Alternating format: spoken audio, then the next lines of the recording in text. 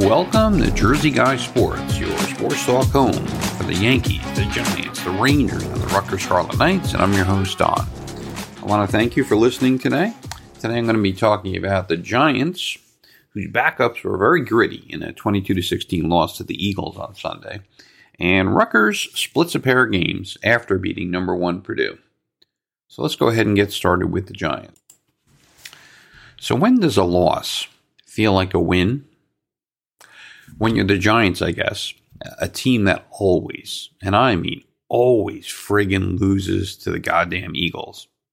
And then you play your second and third string players on the road in Philly, and you play really, really well, and you scare the hell out of the number 1 seed Eagles and almost beat them in their stadium with your backups and your third string players. That is when a loss feels like a win. And that's how it felt for the Giants on Sunday, who lost on the road 22-16 to the Eagles in a game that was a lot closer than it had any right to be. I can't remember a game where I enjoyed watching so much Giants in a game that they actually lost, especially with the Eagles and making their fans squirm and making them squirm. They had to win to get the number 1 seed, and watching them play the Giants backups and third string players and really having a tough time of it was shocking and really felt good. I mean, it was nice to see.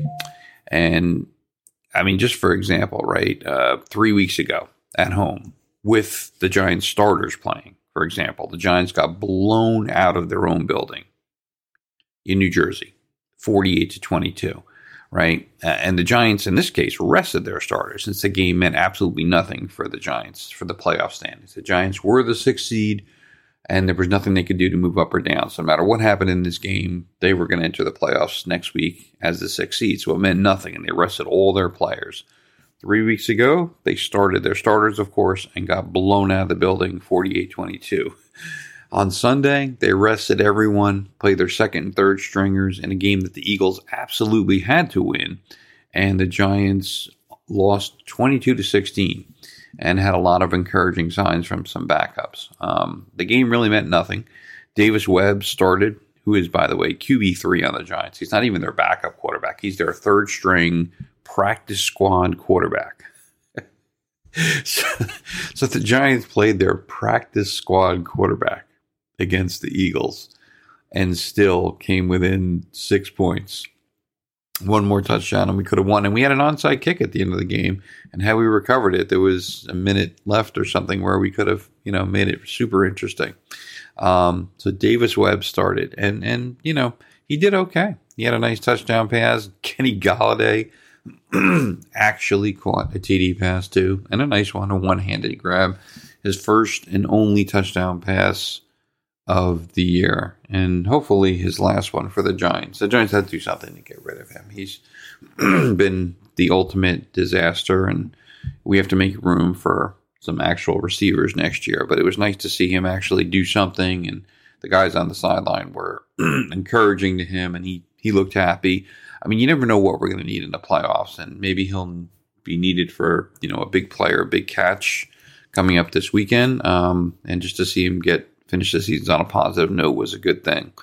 It is amazing that Dable, who is awesome, our head coach Dable is awesome. He managed to squeeze some kind of hope and good feeling in a game where we played our second and third stringers against what is the best team in the NFC. In a meaningless game, we actually managed to gain some momentum, and that seemed almost impossible going into this game. But Dable managed to do it, and I don't know how it happened. And Wink Martindale as well, the Giants' defensive coordinator, also did just a tremendous job this time. Obviously, the last time when we played the Eagles, and it mattered for us, we lost 48-22, right? So there's still a great concern if we ever have to play the Eagles in the playoffs. And I'm not holding out any hope for that kind of game. But for one game, it was nice to really see, our backups do well and the Eagles squirm. The Giants, it turns out, will be playing the Vikings this weekend in the wild card or division round, whatever you want to call it, the first round game. Will be at Minnesota, where we lost a couple weeks ago in a very close, hard-fought game on a 61-yard walk-off field goal to the Vikings in that same stadium against this same team. So the Giants certainly are capable of holding their own against the Minnesota Vikings, who they'll play at 4:30 on Sunday. It should be a game where I hope Daniel Jones continues to have as good a game as he's had the last month or so, meaning that he holds on to the ball, no interceptions, no fumbles, and continues to make good decisions, because that will be the key to this game. If the Giants can hold that insane receiver and Minnesota's offense to a manageable amount, and Jones can actually make some good decisions and hold on to the ball, I think the Giants have a chance. Minnesota will be favored, as they should be, but of all the matchups the Giants could have had going into the playoffs, I think this one is actually the best. Even though Minnesota's 13-4, and the Giants will be playing them on the road, and the Giants have already lost to this team. All that being said, I think the Giants can and actually might win this game, shockingly. I would not be surprised if they actually won this game. I also would not be surprised if they don't. There's a lot of sort of momentum saying the Giants are the surprise pick and nobody wants to play them. It might be true. But again, this is a very, very, very inexperienced team.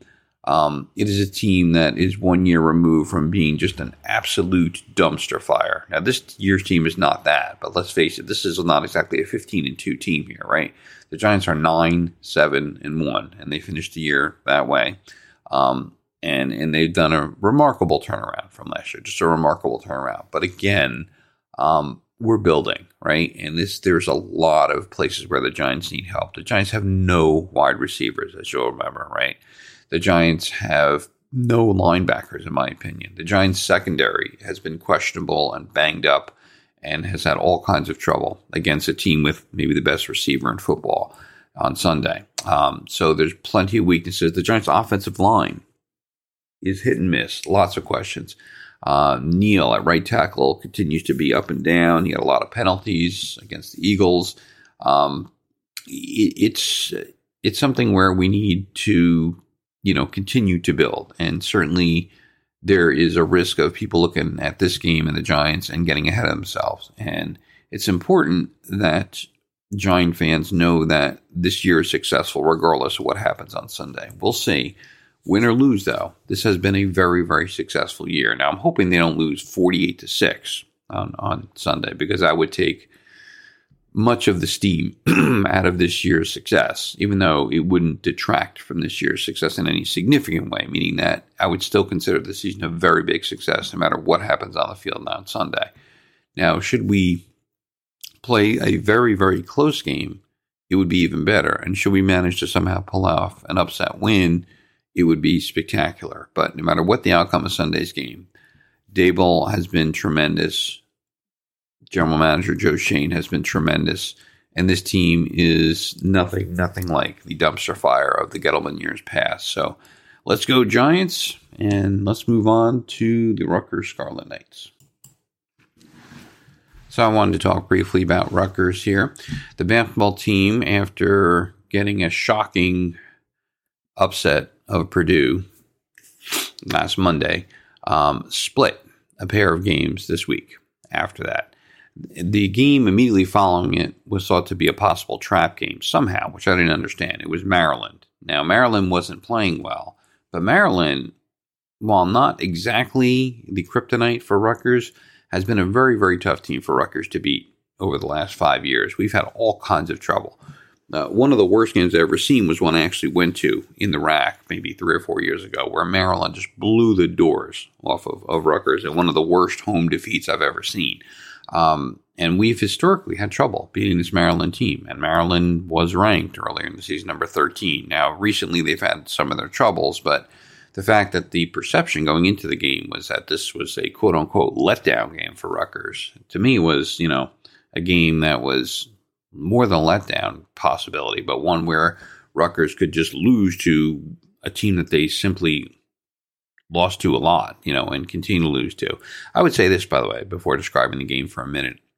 Other than, I would say, Michigan, Maryland is the team that we absolutely had the most trouble with. Michigan is the bane of our existence. They are our kryptonite in basketball. We can't seem to beat them for whatever reason. We'll see if we can this year. But Maryland has been a tough team for us. With that said, Rutgers played a elite defensive game against Maryland and kind of a blah to less than great offensive game against Maryland and came away with the victory. They forced 20 Maryland turnovers, Rutgers defense did, which is just incredibly good. Played okay enough on offense. Mulcahy was great. A couple other people did well, but in general, the offense looked disjointed, missed some easier shots, and didn't play very well. Luckily, their defense was elite, played tremendously, and again, with Mulcahy just leading the team at the end, they fought off a Maryland charge and ended up winning fairly comfortably over a Maryland team that wasn't playing their best at the time. And so they did not have a quote-unquote letdown against the Maryland team after beating, shocking number one Purdue, on Monday. So that was great to see. After that, however, they played Iowa this past Sunday.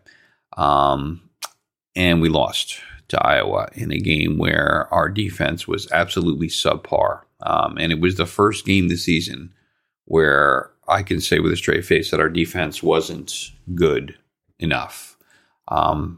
We have been ranked anywhere between number 1 and number 5 in the country overall in comparative defense, meaning that Rutgers defense might be the best defense in all of college basketball.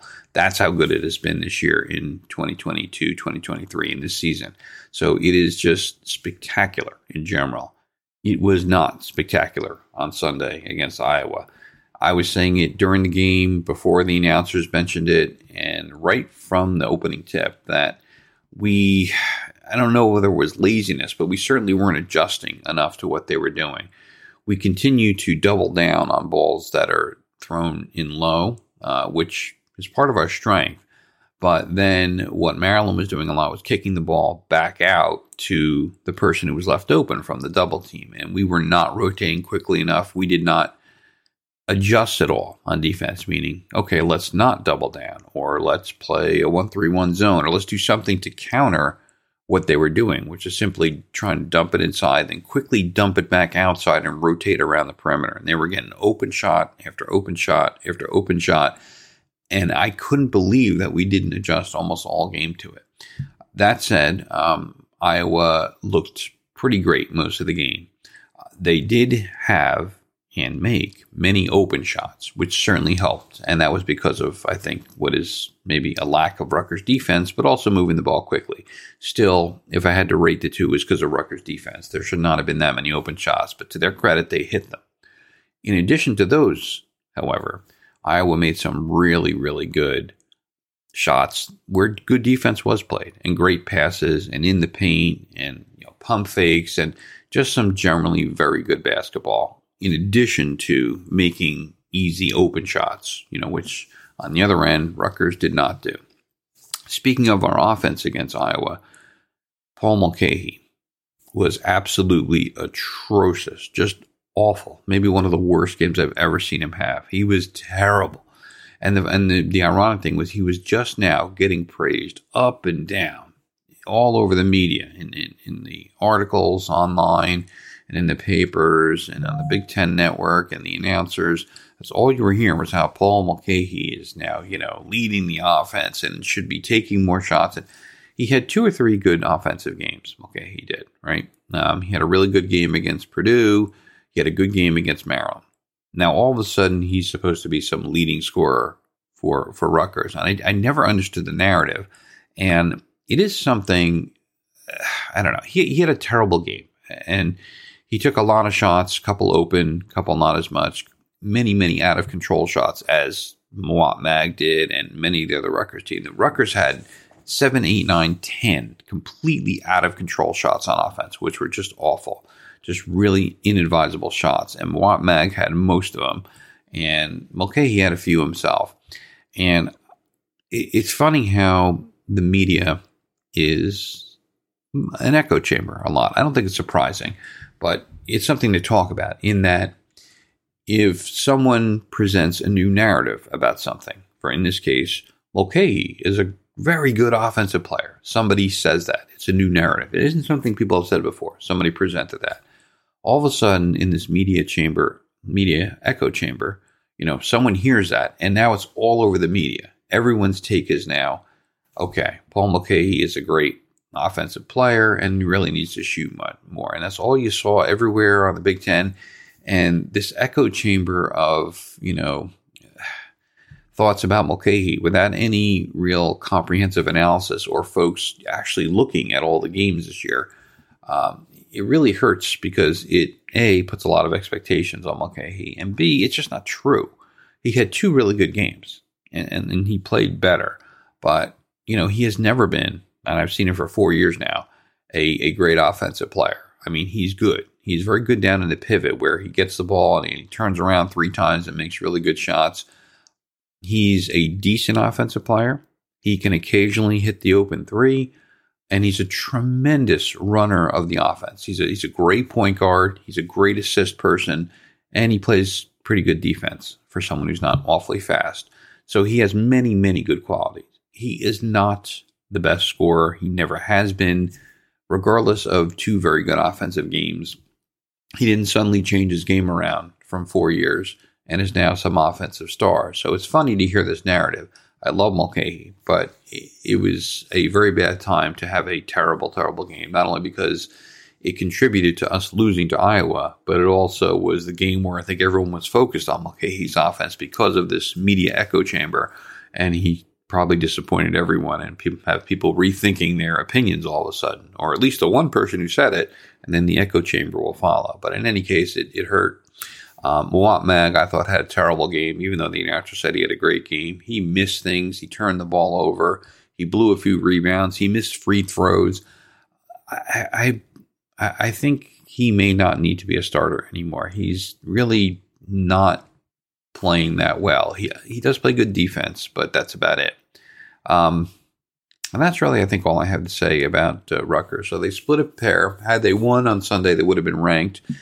Recording this before the rankings come out for this week, so it's unlikely Rutgers is going to be ranked this week. It's possible, but unlikely. They would have been ranked in the top 25 now had they beaten Iowa on Sunday. Rutgers next takes on Northwestern on the road on this Wednesday, the 11th, and then we get Ohio State at home next Sunday. So that should be pretty interesting. Go Knights! That's really all I have to say for today, and I want to thank you for listening to Jersey Guy Sports. And if you can, please subscribe to the podcast. Tell your friends all about it. And I'll be back soon with some more sports talk. Thanks, and have a good day.